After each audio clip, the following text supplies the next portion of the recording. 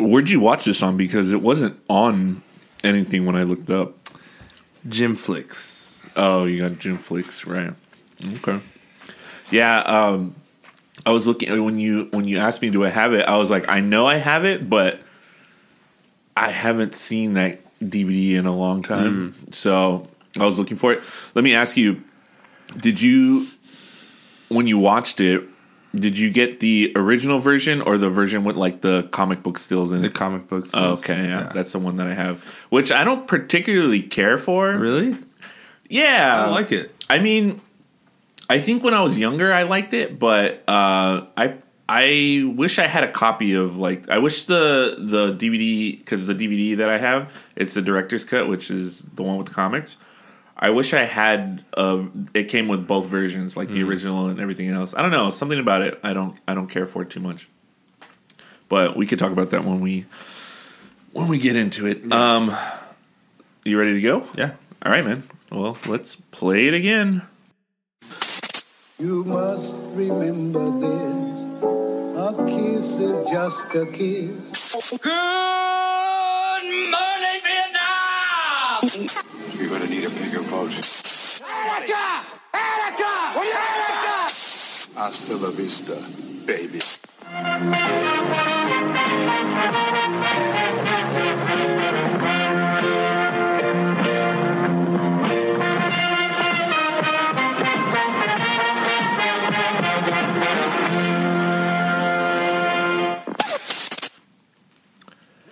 What's up, everybody? Steven here, and I'm here with my buddy. What's up? It's Jason here. And we're going to do a little movie called The Warriors. And particularly a good day to do this movie because the Lakers won last night. They beat the Warriors handedly. Yeah, I was glad that you canceled yesterday, actually, because I was like, oh, it'd be nice if we record this after they lose. Yeah. Fucking losers. But yeah, like I said, so the movie is directed by Walter Hill. It is based off the book by Sol Uric, which has become one of my favorite books ever. It stars Michael Beck, James Remar, Deborah Van Valkenburg, and Marcelino Sanchez, David Harris, a bunch of different people. We'll talk about them when we get into the cast. It came out February 9th, 1979, and it had a budget of only $4 million, and it made $22.5 million. So it was actually a pretty big success. But let's start at the beginning like we always do and talk about the first time we saw this movie. Before I watched this movie, I knew about it, but had waited to see it for some reason. I think I saw it in late high school, maybe just after high school. There's this band back in the day that we used to go watch a lot, and they were called The Warriors. Oh, really? Yeah. And I was like, man, that's a sick-ass name. Like, you know, it's a perfect name. At the time, it was just like, I don't know, it was just right, I guess, like for the era. I don't know. But anyway, I was like, the Warriors is like, that's cool. And then it reminded me of the basketball team that my school had in 6th grade that I was on. And they were also the Warriors. Damn, I didn't know you played basketball. For a semester or something. Yeah. Just to show my brother I could play sports. That year I did flag football because that's all we had. Yeah. And basketball on purpose. But anyway. Yeah. And then this band comes along. I was like, oh, shit, the Warriors. That's a cool-ass name. And then somebody was like, oh, it's named after a movie. It's a movie from the 70s or something. I was like, oh, really? And, you know, I didn't jump at it to try and watch it, but I ended up watching it later on TV on, what was it, AMC? Probably it came on, or one of those, and I fell in love with the movie. And I first saw the movie without the comic book strip. Yeah, me too. And then I saw it after with it. But yeah, that's the first, you know, age, probably around there, like 18 maybe. I saw this movie, right? Yeah, but fell in love with it and loved it ever since. And I'm kind of surprised some people don't know this movie. Like I mean, it's from 1979, and it's not like a huge blockbuster. It has a cult following now. Yeah. I feel like it's kind of a rite of passage for a lot of like young men, which is great because it's about young men. Yeah. You know, how old are they supposed to be? So In the book, they're like nobody's over 18. Oh. No one's over 18, which is crazy. We'll talk about the book right now after I get through this. So for me, I met this dude in high school, and we became. Did you have any friends in high school he became really, really tight with for like a couple years and just never talked to again after high school? Yeah. Yeah. A lot. So I met this dude in high school, and we just fucking were thick as thieves for like 2-3 years. Yeah. And I'd spend the night at his house all the time. He had a pool. His house was huge, and got really like good with his family. And his uncle, which dude, he was a cool dude, but he would drink a lot and then sometimes get pissed. I remember one time we were playing Garfield Monopoly, and he drank 2 like 32 ounces, and I was killing it at Monopoly. And at the end of the day, he was just like sitting there staring at me like all pissed off, and then just like, you really want to fucking play like that, and blah, blah, like getting fucking pissed. Oh shit, dude, it was really funny. How now old that I was look that back, guy? Dude, he had to have been like in his 50s. Oh, and I was so like, he's I was like proper old. Yeah, and he was drunk and pissed that I was beating him at Monopoly. But anyway. So one day we're like chilling. I think it was a night after I had spent the night. So we woke up, eating food, chilling, and then he's like, "Have you guys seen this movie?" And I'm like, "I never even heard of this movie." He's like, "Oh, it's great. Like, you got to watch it." And then he put it on for us, and I think I was like 15, 16, something like that. Yeah. And I was just like, "Dang!" Watching the movie. It's super cool. It's about gangs in New York. The fight scenes are cool, but obviously it's from the 70s. I'm not a person that shies away from like older movies, but stylistically the movie just had something. Mm-hmm. Like the music is fucking fantastic, and music's cool. Just something about it like just draws you in, and it's just really, really cool. And like we said, we saw the version without the comics on it. And so we watched it, and then I remember us watching it a couple more times, and then this is at the time when you could go to Blockbuster and rent movies. So I started renting it, and then as soon as I like realized how much I liked it, I went. I don't remember where I bought that DVD from, but it was like an anniversary edition, the director's cut. Yeah. So I went out and I bought it, and then ever since then I just put it on like at least once a year probably. So I've seen this movie a good amount of times, and it's an awesome movie. I really like it. It's very simple, very stylistic. Oh, yeah. The dialogue and the acting isn't great. I love the dialogue. I love the dialogue too. I love the lingo that they have in there. I know I wrote that down in my notes. Like the language that they use for fighting, for fucking weak people, for everything. Yeah. It's just great. But yeah, I think that's covers where we were when we first saw this movie.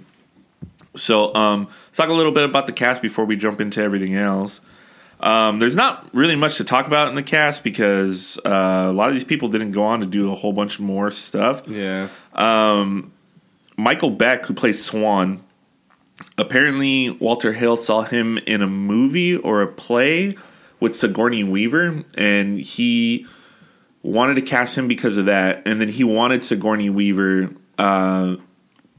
He wanted Sigourney Weaver to be Mercy in the movie, but Deborah Van Valkenburg came in, and her the casting director was really pushing for her, and then he was impressed by her and saw that they had like pretty good chemistry with the rest of the cast, so he cast her. But yeah, Michael Beck, I know he's been in some other stuff. I don't know that much of it. I haven't seen him much in anything. The big name in here, I think, is James Remar. He's in fucking so much different stuff. He plays Ajax in the movie. A lot of people probably know him from what's that show? Dexter. He's Dexter's dad. He's in The Girl Next Door. He's in so many different things. And he's got a great voice. He's been in a bunch of different shit over the years. 48 Hours with Eddie Murphy and fucking Nick Nolte. He's in Django Unchained shortly. He's got a really small part in that. Just a bunch of stuff over the years. Very, very prolific actor. What? He's Raiden. Oh yeah, he's Raiden in the very shitty sequel to Mortal Kombat. Mm-hmm. But yeah, that's James Remar. He's like the most notable person in this movie. Next, probably David Patrick Kelly, who is in Commando. He's in a bunch of shit too, actually. Yeah, he's in John Wick.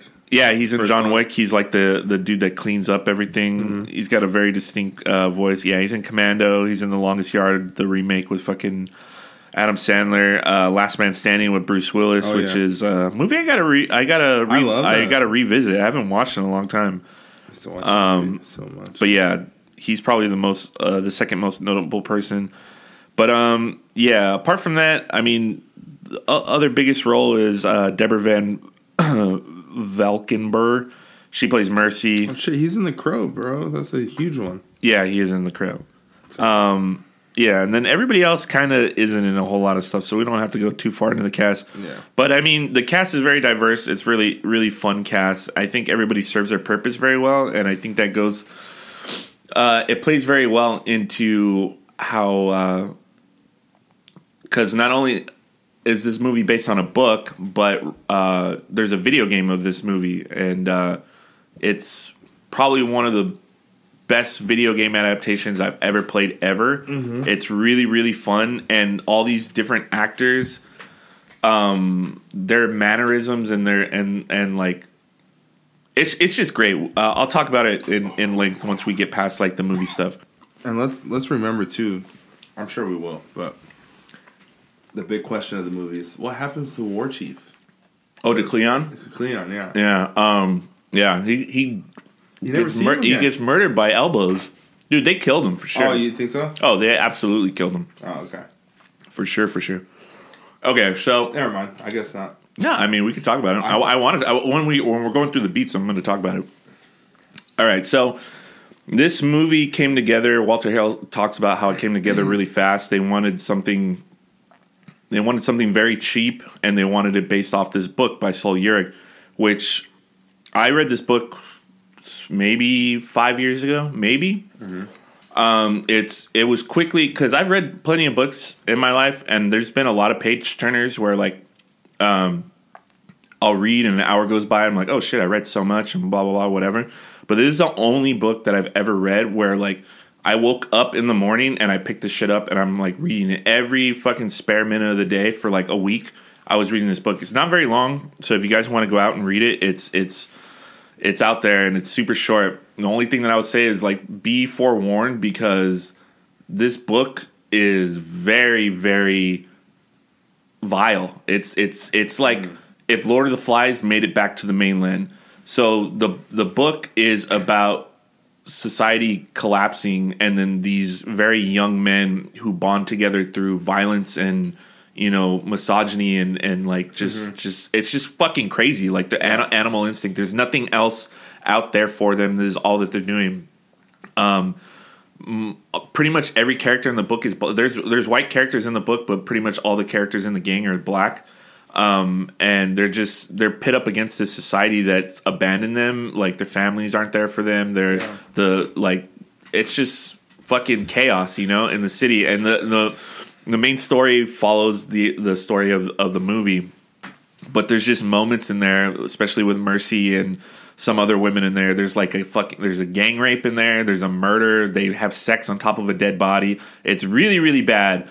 But the reason why I like it so much is because it's I don't know if anybody else took it this way, and I don't know if Sol Yurick's like reason for writing it this way is it reminds me of like being in high school in the locker rooms and somebody's getting made fun of, and if you don't make fun of them too, like you're the odd man out, and people are gonna fucking roast you.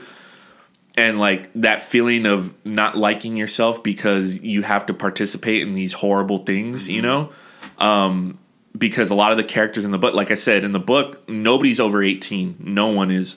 And they're doing these vile atrocities, and you get insight into the minds of like these characters, and they all feel terrible about what they're doing. But like if they don't do these things, they're dead. Like if you show weakness for a second, they'll murder you. Yeah. And it just seemed like a tale about like the like toxic masculinity and like on steroids, and like how dangerous it could be to just like lose yourself to those you know, feelings and stuff. It's very well written too. Yeah. But like I said, be forewarned. If you go to read it, it's not like an easy read to sit through if you don't like violence and chaos and shit like that. It's pretty crazy.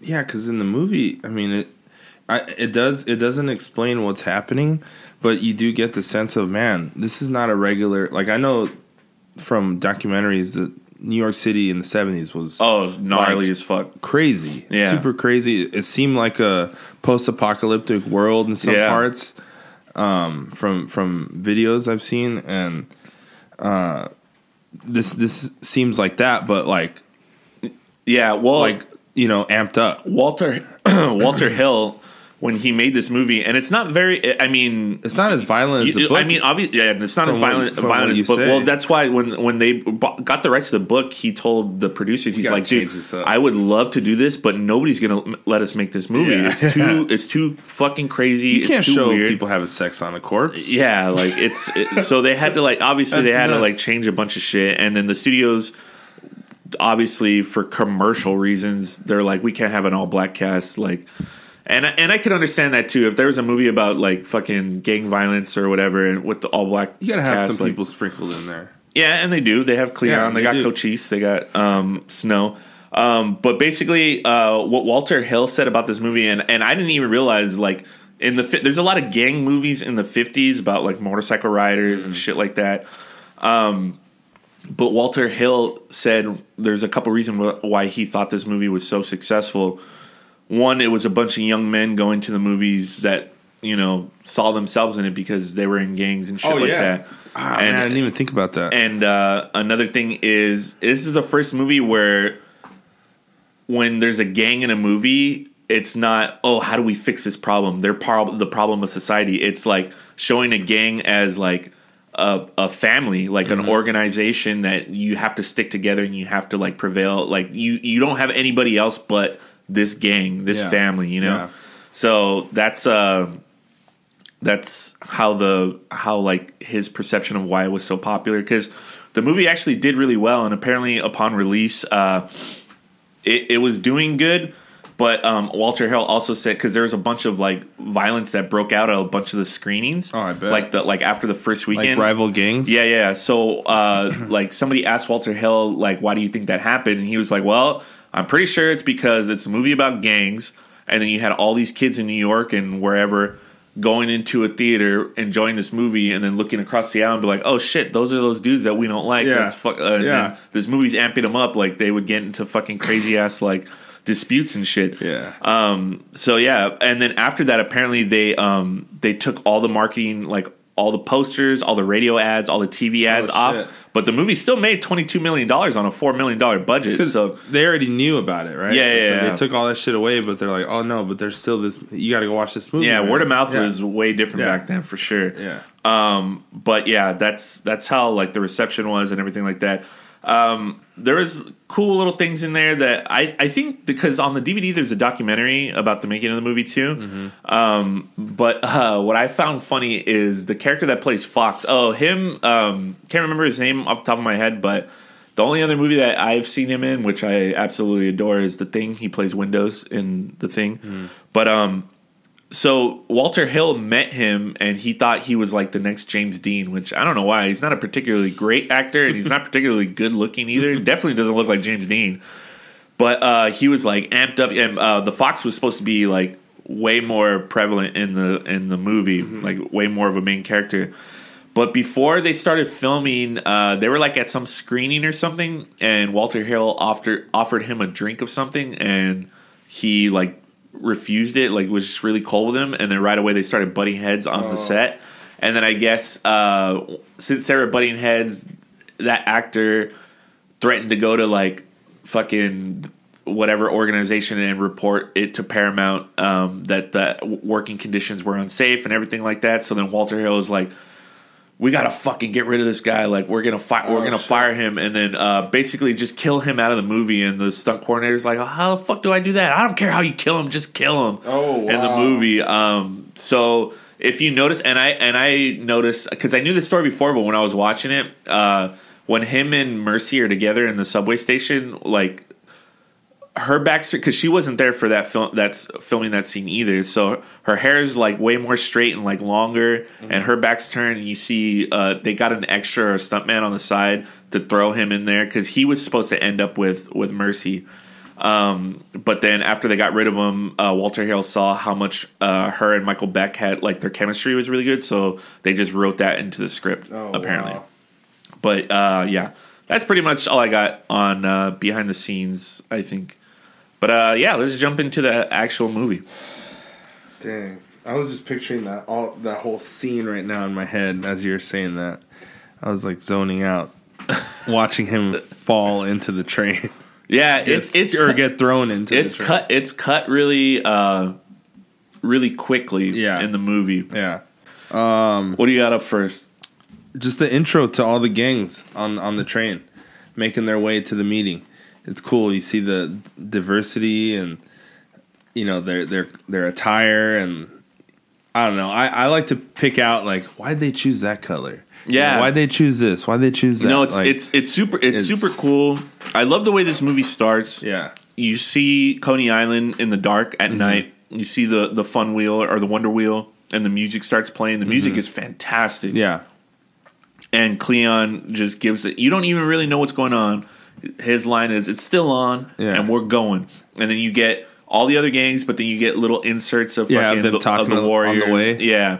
What do you know about Cyrus? Yeah. What do you know about Cyrus? It's so sick. It's fucking cool. And you're getting the subway, and you're seeing all these other gangs, which is something that I love about the video game so much, because the video game, a little bit like the book, because the book starts in the meeting the book starts when they're after Cyrus gets shot in the cemetery. Oh. But it goes back and it gives a little backstory. But the video game, it starts 3 months before the movie. Oh. And it shows that, like, the warrior, because in the book, the gang's called the Destroyers. Actually, the Warriors are just what they call gang members in the city. Oh, but in the video game, it starts 3 months before, and it shows how they got an invitation to this thing because they're they're an up and coming gang, because Cleon and Swan left. Cleon and Swan left another gang called the Destroyers with some other dude. But in the video game, you meet a bunch of these other gangs. So like in the intro, you see the guys with the gold jacket. Those are the Electric Eliminators. It says it on their jacket. Such a lame name. Yeah, I love all the names though. It's fucking awesome. You see the Electric Eliminators. Those Asian guys waiting. Those are the Savage Huns. Yeah. All the that's a cool name. It is a cool name, but all the fucking minorities are very racist.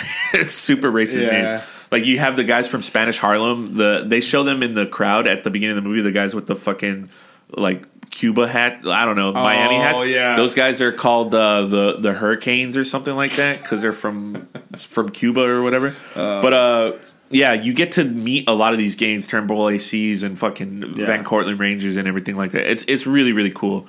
But yeah, that whole intro just draws you in, and you don't know where you're going yet, really. Yeah. And it's just really, really cool. Shortly after that is when they're at the meeting. Yeah. And they're there for the speech, and you just are taken back by the numbers. Like, dude, there's so many people. What's the number in the book that it's supposed to be? It's something like 1,000, like 1,000 people there. Because they do go with 9 delegates of the gang, So like all the gangs have more people. These are just like the people that they chose, that they chose there. And it's, dude, when we get further into it, we can talk about the video game more. It's just such a good game. It's so cool. Yeah. But yeah, that scene is great, and his speech and like his voice is fucking awesome, and just the way he words things also. Yeah, you know, it's so like, can you dig it? Can you? It's so it's that's what's cool about this movie is the way they talk. It's not the same. It's not the same way now that you would deliver that line. Oh no, definitely not. Like now, if you said "Can you dig it?" it'd be like, "Can you dig it?" Yeah. It'd be like yelling it, like you're fucking furious. You know? Dude, yeah, it's really cool. His cadence, his whole speech is awesome, and you get why like all these young kids are like, this guy, he knows what he's talking about, and we could fucking take this city by ourselves, you know? Like it's very, this movie like feels like a prequel or like something close to like Escape from New York. Like if Cyrus's plan went through and then America just had to get rid of Manhattan, like that's why New York is a prison now. You know, they just, all the rich people left, and this is all that's left. That's all that's left there. Yeah, and yeah, dude, his speech is just fucking awesome. Can you dig it? Can you dig it? Can you dig it? Just so fucking cool. Of course, it's cut short by fucking Luther and the Rogues passing that gun along. What was the reason? He just felt like doing it? He says it at the end of the movie. He's like, I just like doing stuff like that.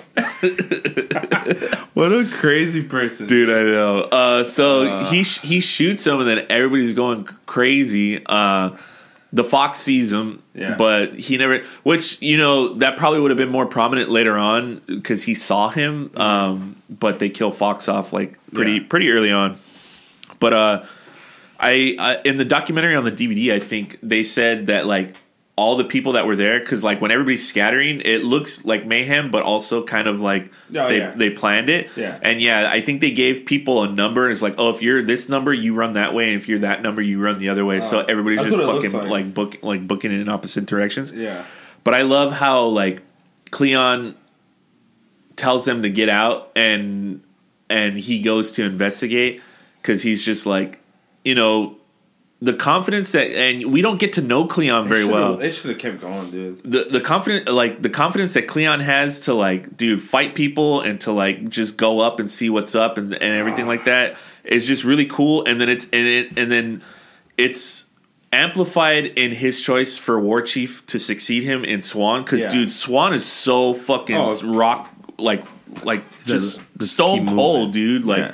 He's such a good war chief, and then you know, we were talking about the lingo that they have. I love the hierarchy and like how that like when they get away from that scene, and then Ajax immediately was like, "Who made you leader?" Yeah, like I want to be warlord. So it's either warlord or war chief or whatever, and then like they're telling him to, it's like, "Come on, Ajax, cool it." Like fucking Cleon made Swan war chief and shit. I love that shit. And then like, boppers, like, hey boppers, we're gonna get bopped, or we gotta bop our way back home. Or wasted. Yeah, wasted. We're gonna get japped. We're gonna get japped. Which I don't know. I don't know if that's a racial thing, but it sounds like it. For sure is. Yeah. It's just really cool. And then so after they get away and they take that breather in the cemetery, we get more introduced to like these people's characters, like how they're reacting to what happened and everything like that. So we're stuck. There was 9 of them. So Cleon gets elbowed to death pretty much. Yeah. Luther, and then Luther takes the opportunity. Dude, if it was anybody else, if Cleon would have just left, I don't think it would have been they wouldn't have been a problem for them to blame it on anyone. Yeah. So fucking wouldn't be able to blame it on anybody. But Cleon dies. And then in the cemetery, now we're left with Swan, Cochise, Vermin, Snow, Ajax, Rembrandt, and Cowboy. Yeah, I think. Yeah, that's it. Very good. And dude, it's we get more introduced, and people are like out of breath, and like it's just really cool. And then we immediately, I think, go from there to they know they have to make the train, and they're wondering if the truce is still on. Not aware right now that the whole city is going to be looking for them. What do you got there? During that scene when they're running away is that cool song, "Nowhere to Run." Yeah, one of the great songs, "Nowhere to Hide." So I was going to bring that up. One of the great songs in the movie. That's when we get introduced to Lynn Thigpen, who plays the DJ, who just has such a fucking awesome voice. Yeah. Her mouth, the way her mouth moves in this, because that's all we see is her mouth against the microphone. Yeah. And she's kind of the narrator, the watch. And that's another thing, we didn't mention this. So the movie's based off this book by Sol Yurick. But, and they mention it in the director's cut. The book is based off of this old Greek story about like battalion of Greek soldiers that got stranded after a battle, and they have like 1,000 miles to get to make it home. Oh yeah, that's why I mentioned that in the beginning. In the beginning, yeah. But we get introduced to her. So because Luther called out the Warriors, the Riffs, the Gramercy Riffs, who are Cyrus's gang, the biggest gang in the city, they put out a hit pretty much and put that request for the song. I don't know if you noticed, but did you notice in John Wick 4 when they do dude? I was sitting there. I was like, "Wait, are they doing what I think they're doing?" Yeah. And they started doing it. I was like, "Oh, this is fucking great!" And they even what? But no, go finish. No, I was like, they even because in the movie when they're showing all the other gangs get ready, the baseball furies are walking up the stairs and they're grabbing their bats, and then in John Wick they're doing the same thing, but they're grabbing like fucking machine guns and shit. I think the part of the story of John Wick is directly influenced by this movie. That's true. It's like it feels like the high table is the Gramercy Gramercy Riffs. Yeah, is the high table. Yeah. Right. Yeah, and the high table is just like, all right, John Wick is the Warriors. Yeah. And there's all these guys out there trying to kill him. Yeah, it's all these gangs trying to. It's great. I don't know who directed this last one, but it's great that. Dude, part 4 I think is like. Part 4 is fucking great. I think I kind of like it better. If I were to rank, I think it would go 1, 4, 3, 2. Really? Yeah. I would go 1, 4, 2, 3. I really don't like part 3. I like part 3 better than 2. Really? Yeah. The action is cool, but the story just goes off the wall. I like really felt like it jumped the shark. I was so surprised about how much I liked part 4. But part 4 was incredible. It was fucking awesome. Regardless, but yeah, this movie directly influenced that and many others. Yeah, definitely a whole bunch of them. Or just some things like creatively, like fucking Puff Daddy, dude, fucking Old Dirty Bastard, Bad Boys, yeah, Old Dirty Bastard, Warriors come out to play, exactly, yeah, but. This movie's, it has influenced a bunch. It has just this crazy cult following and like there's just pop culture references and a bunch of different things. TV shows, movies, everything. It's music. It's awesome. This movie's great. Yeah. After we get away from the cemetery and we find out that the Riffs put out that hit on them. Yeah. We're at the train platform when they're waiting. Yeah. And then we really start seeing Swan's like savvy of being war chief and how restrained he has to be, but he'll fight when he has to. Yeah. Because they're all waiting there, and then fucking Ajax is like, "Come on, what are we waiting for? Yeah, these guys are wimps. We'll waste them." Look, dude, Swan. Yeah, he's just like, we need to put as much space between us and these guys. And man, when they finally do fight, it's against the Baseball Furies, right? I think that's the first fight they get in. Yeah. But he's not there for that. Oh, he is there. Yeah, Swan's there. Yeah. Yeah, that fight scene, dude. The choreography in this movie is awesome. Really fucking good, dude. When they fight the punks in the bathroom, that scene's so awesome. Oh my god. But yeah, so they're standing there. They're at the train platform, and everybody else is like, "Why? I love that everybody's like, come on, let's go," and blah blah. And then fucking Swan's like, "Just keep talking." And then the fucking turnbulls come up, skin-headed fucks. Yeah.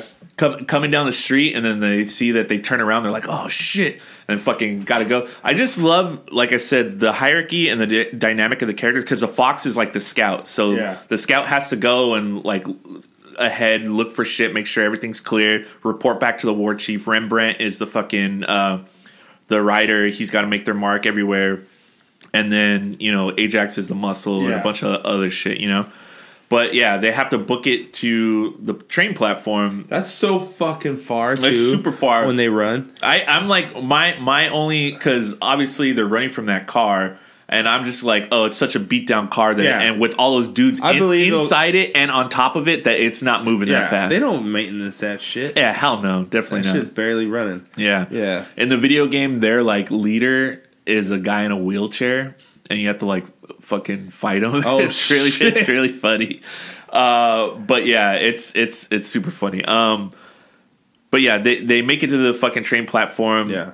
So they all hop the fucking turnstile, the turnstile to get on the train, and then they get in and they think they're home free. I was laughing at the beginning, the intro when they're showing. I can't remember what gang it is, but like they have one dude paying the whole time. What a tough gang paying for their fare to get into the subway. That is funny. But yeah, they think that they're home free, but there's a fire on the railway. They gotta walk. So they get dumped out. Can't remember where they get dumped out, but they run into the orphans, which is another great scene. But Baseball Furies is before that, right? Before the orphans. No, because they're all together when they meet the orphans and they meet Mercy, and then when they get to the next train station, that's when they get split up because when they get there, the train's not moving and the cops show up. Oh, okay. So they get split up. Yeah, you're right. I looked at my notes wrong because I had just put Baseball Furies, but I was going off of when they first show them. Oh yeah, like when they're walking up the steps. Yeah. No, that's all good. So they meet the orphans. So they're walking through the city, and they see these guys on top of a roof, like checking them out. And then they walk up and they see like not the whole gang, but like a good handful of orphans there. What did you have there that you're laughing at? I zoned out and I was looking at the line, or when you were saying the timeline, I totally missed when they do escape from the Turnbull ACs, right? Mm-hmm. And they're on the train, and he's like, "Those were some desperate dudes. We was desperate too." Oh no, he's like, "So was we." Oh yeah. I love that part. Yeah, the dynamic between the characters and everything is just so fucking cool. But yeah, sorry, where we see the orphans. And then that whole conversation that they have, like, Fox goes up with Swan. I love him. I love the orphan leader. And they all have names. Dude, the video game gives so much detail to all this shit. It just makes it so much fucking better. But the orphan leader, he tells him, "You come in, no permits, no parlay." He's like, "I'm parlaying right now." Yeah. It's just fucking cool. The language, just the how that world works is just so fucking cool. Yeah. And then he's gonna let him go, and then enter Mercy. Oh god. Fucking running her fucking mouth. No mercy at all. I know, for real. Running her mouth, gets the fucking orphan dude all fucking butthurt. You gonna let anyone soldier on through? Then everybody's gonna be here. So he tells him, "You take off your colors, you could go through the city, or you could go through the town. If you walk through as fucking soldiers, you have to be civilians. If you go through as soldiers, I gotta come down on you." Yeah. And he's like, "Fuck you." He's like, "Yeah, dude, don't fucking take your colors off." Fuck Especially that. After we were cool just now. Yeah. I ain't gonna fucking back down. Hell no. So they walk off. The orphans go to get fucking round up their numbers. I love when. Before they start talking, like, he tells one dude and he just runs off and it's like, "You know where he's going?" "Yep, reinforcements." Yeah. It's just like, dude, this is so cool. Yeah. And then obviously they're walking away and Mercy follows him. She's like, "Ooh, those guys seem way tougher than these fucking losers I'm hanging out with here." So she goes, she follows them, and then they bring her over. And then I love Ajax grabs her, and we know he's a fucking sexual assaulter. Piece of shit. Yeah. And then Swan's just like, "Let her go," and he's just like just pissed off about it. Yeah. And it's just really cool. And then they're talking to her, giving her shit, and then fucking the line that Swan gives her, "Maybe we should just run a train on you. You might even like You might like it." I think that's a direct reference to the book because it's her that they run a train on, and it's on a dead body. It's fucking crazy. Yeah. How? Dude, it's crazy. So they're trying to get home, and it's like 3 or 4 of them or something, and then they walk up, like, there's this bum, and he's like all like crippled or whatever, and when they're walking past him, one of them thinks he says something to him, so he's like, "What'd you fucking say, oh man? What'd you say?" And then he fucking pushes him up against the wall, and like somebody tosses that guy a knife, and he stabs him, and then he throws the knife up in the air, and then another dude fucking grabs him. And they just they're throwing the knife up in the air and they take turns stabbing this dude, and then he fucking kills over and dies. and then they throw up the knife again, and then Mercy grabs it, and then she stabs him, and then they're like, just like, yeah. And then fucking as soon as she's done stabbing him, they grab her and just throw her on the body, and then they all just like one after the other. It's fucking crazy. I'm telling you, that book is fucking really bad.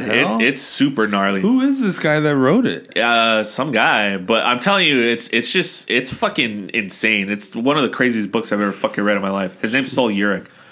Yeah, he wrote that book in 1965 too. So it's like it was pretty panned when it came out. I mean, it was popular, but a lot of people were like, "Dude, what is it? This is like pornography, pretty much." You know. But like I said, if you really break the book down, it's way more about this fear of being ostracized, and when the whole society has ostracized you and you have nothing else but to participate in like vile acts, otherwise you're dead, pretty much. Wow. It's fucking crazy. So after they talk to Mercy and they're bringing her along, that's when we get, you see what happens, warriors? When you fuck a stranger in the ass? Yeah, dude. I wonder if that's like a reference to that too. It is. It has to be. See what happens when you fuck a stranger in the ass? And he's destroying a car too. But yeah, you see what happens, warriors? You see what happens when you mess with the orphans? And then, dude, the way they handle that is so cool. Pass the ball. Dude, Snow takes knows right away. Just passes it. And then he rips Mercy's skirt off, lights it, and just boom. And then big explosion. Why throw it at the car? Because he wanted it to explode. But it wouldn't explode that fast. Maybe. Why not throw it directly at them? I don't know.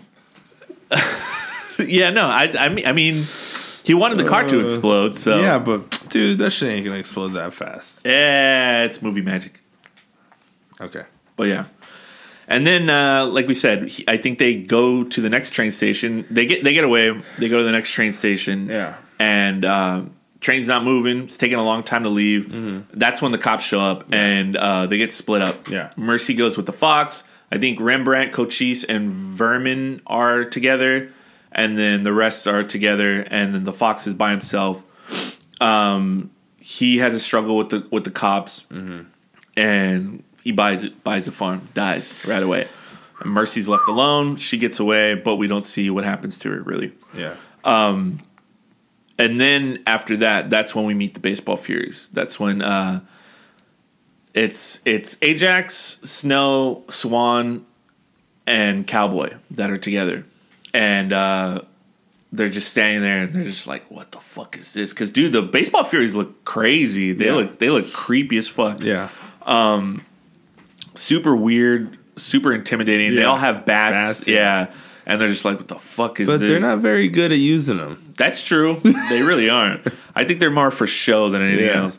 But then we get that great chase scene in the park. I love Swan's just know-how. Like, they're running, and he's like, all right, we're far enough ahead of Cowboy and Ajax that if we run into the dark right now, they're not going to see where we go. And the only people that they see are Cowboy and Ajax. That's who they're chasing. So him and Swan and Snow dip off into the shadows, get behind the fucking the Baseball Furies, and attack them from behind. And then that's when we get our first real, like, brawl. Yeah. But I love as they're running, and fucking Ajax, he's a wild man, and he's crazy. I'm tired of running from these wimps. Yeah, he's crazy, but he's part of this gang, and he knows his role, and he knows that he needs to take care. Because, like, as he's running, he's like, "Come on!" Like, hitting Cowboy on the arm, like keep up, like that. Those are his boys, And then Cowboy is just like, "I'm not gonna make it. You sure? Yeah, good." Tired of running from these wimps. And then there are a lot of compilations of like best insults or best like comebacks online, and I know for sure that one from because we were talking about Big Lebowski right now, the fucking I don't like you, I don't like your jerk off face, I don't like your jerk off attitude, I don't like you, jerk off. But in that same compilation, there's Ajax saying, "I'll shove that bat up your ass and turn you into a popsicle." Fuck yeah. But yeah, that's when we first get to see. Sounds like a Duke Nukem line. It really is. It really does, dude. And then that's what I'm saying. It's just like this movie has influenced so much. Yeah. But that's when we get our first real like brawl between the Warriors and another gang, and we see their prowess and how good they are. Oh, they're really good. And we see Ajax do stuff. What I love about it is in the video game, you get to play as several different characters. I know you get to play as Ajax, you get to play as Vermin, you get to play as Swan, Rembrandt, and everybody has a different like fighting style. The shit that they do. Oh, you get to play as Cleon. Everybody has a different fighting style and the shit that they do, but everybody's got a finisher. And in this scene, Swan's finisher is the hit to the holding your hand in your hand, and the hit to the gut, and then the hit on the top of the head, and then you hit them again, and they spin and hit the floor. Like that's his finisher. And I just love Rockstar made that game. The same people that make Grand Theft Auto, which is a perfect company for that because it's just such a raunchy, like crazy game. But just the amount of detail that they put into like the research and knowing these different characters and watching the movie and all the different shit that they do is just really fucking cool. Yeah. But that scene's awesome. They beat the baseball Furies and they walk away with some bats to hold them over. Like a video game. Yeah. Get a weapon, walk away. Yeah. It's fucking so cool, man. I gotta say real fast. Sure. I just remembered that before I actually was interested about this movie before high school. Actually, now. Oh, really? Okay. I totally forgot. Lay that on me. Because of the baseball Furies. Remember that band Mudvayne? Yeah. I was a huge fan of theirs in 8th grade, and they had a shirt that I got, and it had the members of the band but dressed as the baseball Furies. Oh, really? Yeah. Okay. And I was like, what the hell? This looks cool, but who are these guys? Yeah. And then somebody was like, oh, that's from the Warriors. I was like, what's that? They're like, oh, it's a movie. Yeah, so I totally forgot about that. Yeah, so I had known about the movie since then, but didn't watch hadn't watched it until later on. You know, back then, if something slipped your mind, you didn't see it online every other day or anything. You didn't have a page like your like on our Instagram, Play It Again Man _pod on Instagram. Like when I go to my like the search or whatever, like it's all just movie shit. So you didn't have a whole you couldn't like things, and the internet would just feed you everything that you want to see. Constantly reminded. So if you forgot about it, you just never thought about it ever again. There's and I've been on the internet today where I'm like looking at shit. I follow a bunch of nostalgia pages and shit, and like I'll see stuff that I loved as a kid, and I totally forgot about it because I haven't seen it since then. You know, so yeah, it makes total sense that like you would have forgotten about that kind of, or like just put it off until then. Until like high school. Like sophomore year. But yeah, so. We get past the baseball Furies fight, and then we meet up with Cochise, Vermin, and Rembrandt, and they're waiting at the train station. They run into the Lizzies. They see some strange wool, as Ajax would put it, and they go off with the Lizzies, which is look. I'm sorry, but there's no time. Yeah, there really isn't. Rembrandt's the only one with either a good head on his shoulders or not attracted to women penis in his pants, because the other guys are like, oh yeah, baby, they're ready for it. They're ready. It's like, we got all the time in the world, let's go. He has the umbrella. What a nice guy. Yeah, dude. it's just so funny. They take them in and speaks to how fucking stupid men are. At no point do they question why are these chicks just so willing and ready to have, and they're like, oh, take your pick from any of us to have sex with. Like, at no point they're like, oh, this seems maybe like a bad idea right for now. Sure. But they go and they're with them, and then we go back and we meet up with the others, and we see that they're walking through the park. And Ajax sees that chick on the bench, and he's like super adamant about fucking going back. And then Swan tells him, "You want to go? Go. We're fucking out of here, dude. We got to meet up with the others." And then he goes, immediately gets handsy like the fucking scumbag he is, and then pays for it. He gets fucking tied up to the fucking to the bench, or handcuffed to the bench, really. And he gets busted by the cops. That scene's great though. It's like literally he fucking. Dude, the first cop that comes up just knocks him out. Yeah. Boom! Yeah. And then gets hit, and then fucking wimps. And then that's when we kind Cowboy and Snow see him get taken away. Yeah. And at that point, Swan's already made it to the platform. He's looking for the others, and he meets up with Mercy. When I was writing my notes down, I was kind of forgetting because there's a whole point where cops show up with him and her, and then they go through the subway. They have to walk through the subway. Yeah. And then they don't meet up.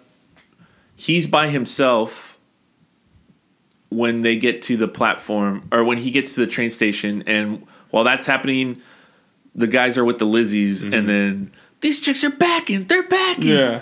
And then the Lizzies try to kill the Warriors, and then that's when fucking Rembrandt knows, oh, the whole city's looking for us because the chicks are like, oh, you guys shot Cyrus, and then it's like, oh, they think we killed Cyrus. Like, dude, every gang in the city's going to be looking for us. Right.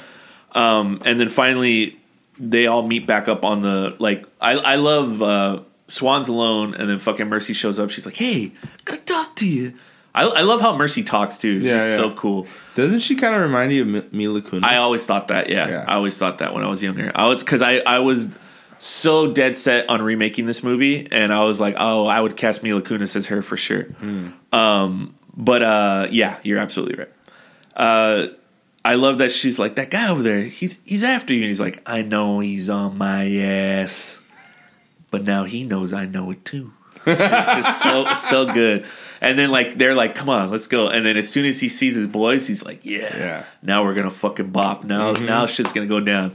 And then I love it's really fun comedic little thing, and just something cool that I feel Walter Hill put in there when they all go to the bathroom, and then like Swan's standing in front of the door, and then Mercy's like, I can't go in there. It's the men's room. And then Vermin just leans out. You kidding me? Grabs her and just pulls her in, dude. Yeah, it's just like, dude, after all the shit that we've been through tonight, you can't go in a fucking men's room? You're going to tell me right now you've never had the sex, line. never had sex in a men's room before? Because, because they didn't put all the crazy-ass shit from the book in the movie, like, you know, there's the Swan's conversation with Mercy about, oh, you don't know who you had it with last week, and she's like, maybe I like it that way, and blah, blah, blah. They make the point that they make out, and they make the point that Mercy's super promiscuous, and you know she's a woman who likes to have what she likes to have. But yeah, they go into the bathroom, and then that's when we get probably the coolest fight in the whole movie. The punks is what they call them. The punks. We get the fight with the punks in the bathroom. I love that they all go in, they line up, and then we see the feet coming down or whatever. Which I don't know why they were hiding in the first place, but. Rembrandt really can't do anything, and he fucking, as soon as the door opens, he just sprays that dude in the face. And then, dude, that fight is just really cool. So fucking cool. And it's filmed really well. It's such a small space, and there's so much going on. But I love Mercy like yelling like hit him, and then she's like biting that dude and shit. Super cool, dude. In that fight, I think. They still have the bats, and they're knocking some people out. Not Rembrandt. Vermin gets thrown into the mirror, like tossed over, and fucking hits the mirror. I love, Swan's getting beat up, and then he ends up fucking tossing that dude inside the fucking stall. It's just a really, really cool fight scene. A lot of good throws in this movie. Yeah, a bunch of them. It's fucking great, man. This movie is just so fun. Yeah, it's dark, it's gritty, it's awesome. It's an awesome time. Do more people die in the book in these fights? Or are they just like beating dudes up? And you know what? In the book, I don't even think there are fights. From what I can remember, I don't even think they get into one fight really. Oh shit! The biggest altercation that they get in, I think one of them gets beaten to death by the cops. Which is most of the names are different. I can't remember which ones are the same, but all the names are different. And then there's one guy, he's like the Ajax character. I can't remember his name, but he's like big and really ugly, and he's like a fucking sexual predator. So when he goes to like have sex with that cop chick in the park, the cops show up and they pretty much just beat him to death. Oh shit! And then they fucking kill that old bum, and then they just make their way back home, pretty much. I don't even think in the book. They don't think that they killed Cyrus in the book either. Oh, what? His name's different too in the book. I can't remember. It's literally just about these kids that are like after this shit got broken up, like they're 15 and they're out in the middle of the night and they're trying to get home, and the whole world's dangerous. The whole world's a fucking cesspool of violence and crazy ass shit. So it's just it's just them trying to get home, pretty much. Wow. So, yeah, after the fight in the bathroom, they get on the train and they're pretty much making it on the way home. I really, really love that scene while they're on the train getting home, and they come to a stop, and then these two young couples get on the train. They look like it's overnight from prom. Yeah. And they're sitting there and they're being loud and obnoxious and stuff, and everybody's sitting there quiet. They're all beat up, they're all dirty, and like that one kid looks at them and he's like looking at Mercy, and she's all dirty, looks at her feet are fucking black. And then I love how she like goes to move her hair, and then Swan just grabs her arm and puts it down. Yeah, like, fuck these fools. like she's trying to like look good really quick, and he's like, nah, it's just they need to know this is our train, pretty much. And then that guy doesn't say anything, but he like gives a nod, and he's like, come on, let's get off right here. Let's get off right here. Like they need their space. They look like they've had a fucking night, pretty much. Oh yeah. And then they make it home. I don't know, the subtlety of that scene. I just really fucking love that shit. Yeah. But they make it home, and right away when they get, I love Swan. Just, this is what we fought all night to get back to. Yeah. Maybe I'll just take off. But he's not taking off anyway. And they make it home, and then immediately, pretty much, the rogues show up, and then we get the most iconic thing from the movie. It's fucking warriors come out to play. Oh God, I want to fucking strangle him, dude. In my research, I think he wanted to have a dead pigeon in his hand or something like that. I can't remember what the fuck it was, but Walter Hill's like, nah, that's not gonna work. Here, take these bottles and just do this. So he made it up on the fly to I gotta fucking get this actor to fucking play ball. Funny. But I don't know about you. Were you watching as a kid at all disappointed that there wasn't one last big rumble at the end? No. Really? Just because, like, when they're under the pier and they're ripping off, like, dude, they're all ripping off, like, bars and shit. I wanted to see some, like, fucking carnage. But as a young kid, I felt that when I first saw it. I was like, oh, I wanted one more fucking, like, big-ass brawl or whatever. Mm. But it's way cooler the way it ends. Like, they go out to the beach. Luther's just trying to shoot him. He doesn't even want to fight. He doesn't care. Mm. And they go out to the beach. Swan fucking throws a knife in his arm. And then the Rips show up. And at this point, the Rips already know that the Warriors didn't do it. And then they're like, oh, no, we know who did this and blah, blah, blah. And then I love the fucking line, you Warriors are good. Real good. The best. It's just like so fucking cool. Because they are, man. They're fucking, dude, they're fucking champs. They made it through some shit. Dude, yeah. The whole city after them, they fucking, their know-how. I mean, granted, they fucking stopped off to. Guys. Yeah, lost a couple guys and stopped off to fuck some chicks really quick when they shouldn't have done that. But it's fucking awesome, dude. Yeah. The Warriors are awesome. And basically fucking the Rogues, they're gonna get fucking murdered. It's fucking great. That's pretty much the whole movie. Pretty much out of there. Did you have anything else from the movie that you need to talk about? Why are you so happy? Because I'm having a good time. Dude, he's fucking nuts. He's insane, dude. What about the money you owe? For what? Who's he talking? He's talking to one of the Riffs guys? I think he's talking to some other, because they all have more gang members in their gangs. He's probably talking to one of his homies. Yeah, no, because he's talking to somebody that doesn't know what happened at the meeting, because he's like, some guy Cyrus got shot. Yeah, well, they got what's coming to them and blah blah, all that shit. Anyway, but movie's fantastic. I want to just fanboy over the game a little bit more. Yeah. So like I said, the game starts 3 months before the movie does. So you get to know these characters and how they end up getting invited to. You have to play missions to get invited to the meeting, and then the last half of the game I think is like the actual movie. But the way the game is made is like you have these missions, these very linear missions where you're in the city, getting to know these people. But apart from that, in between missions, there's you have a gang hideout, right? And when you're in your hideout, you can upgrade your stats pretty much every time they're there, work out and stuff. And then they have the radio playing, so you hear the DJ talk about like the last level, like, oh, the Van Cortlandt Rangers got burned by this upcoming gang, the Warriors, and blah. So every mission, there's new, like, That's cool. She's talking about new stuff, and they're playing everything. And in your fucking hideout, everybody's hanging out there. You could talk to anybody, everything. Everybody's got some dialogue. And then they have I think it's a pinball machine that you walk up to, and you could play previous missions, but you could also play... No, actually, there's a map of Coney Island, the subways, and that's how you play the previous missions. But the jukebox, or not the jukebox, the fucking pinball machine, there's like mini games. So you could play like King of the Hill. So like you get to pick your gang. You could be the Warriors or any other gang in the game.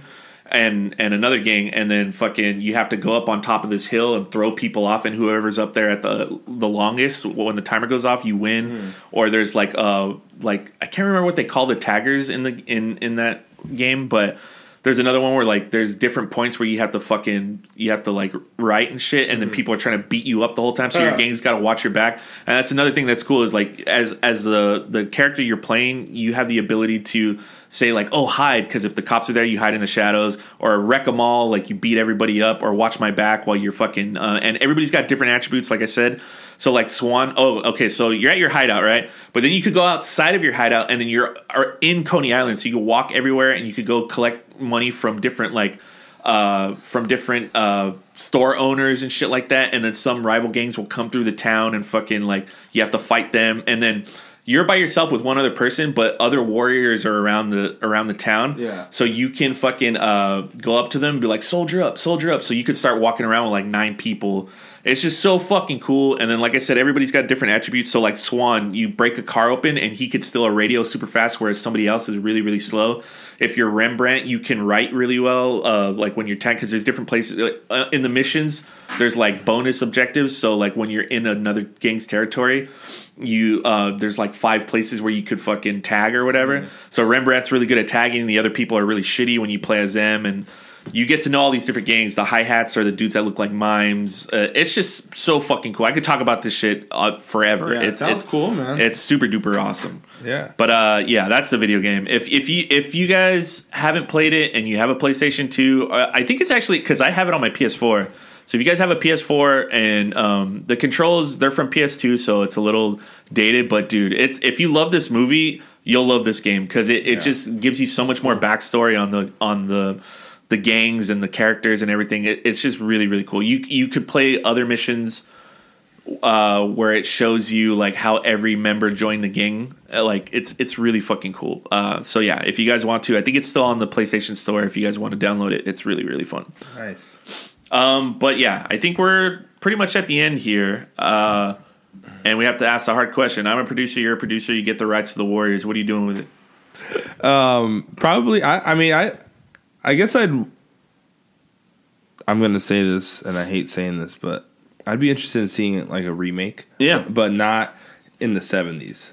Like, really? Put it in the future or something. Well, that's one thing that I think, because it doesn't say anything explicit in the book, but Walter Hill meant for this movie to be like because the way the director's cut starts, when he's talking about the Greek mythology or whatever, when the movie actually starts, it says sometime in the future.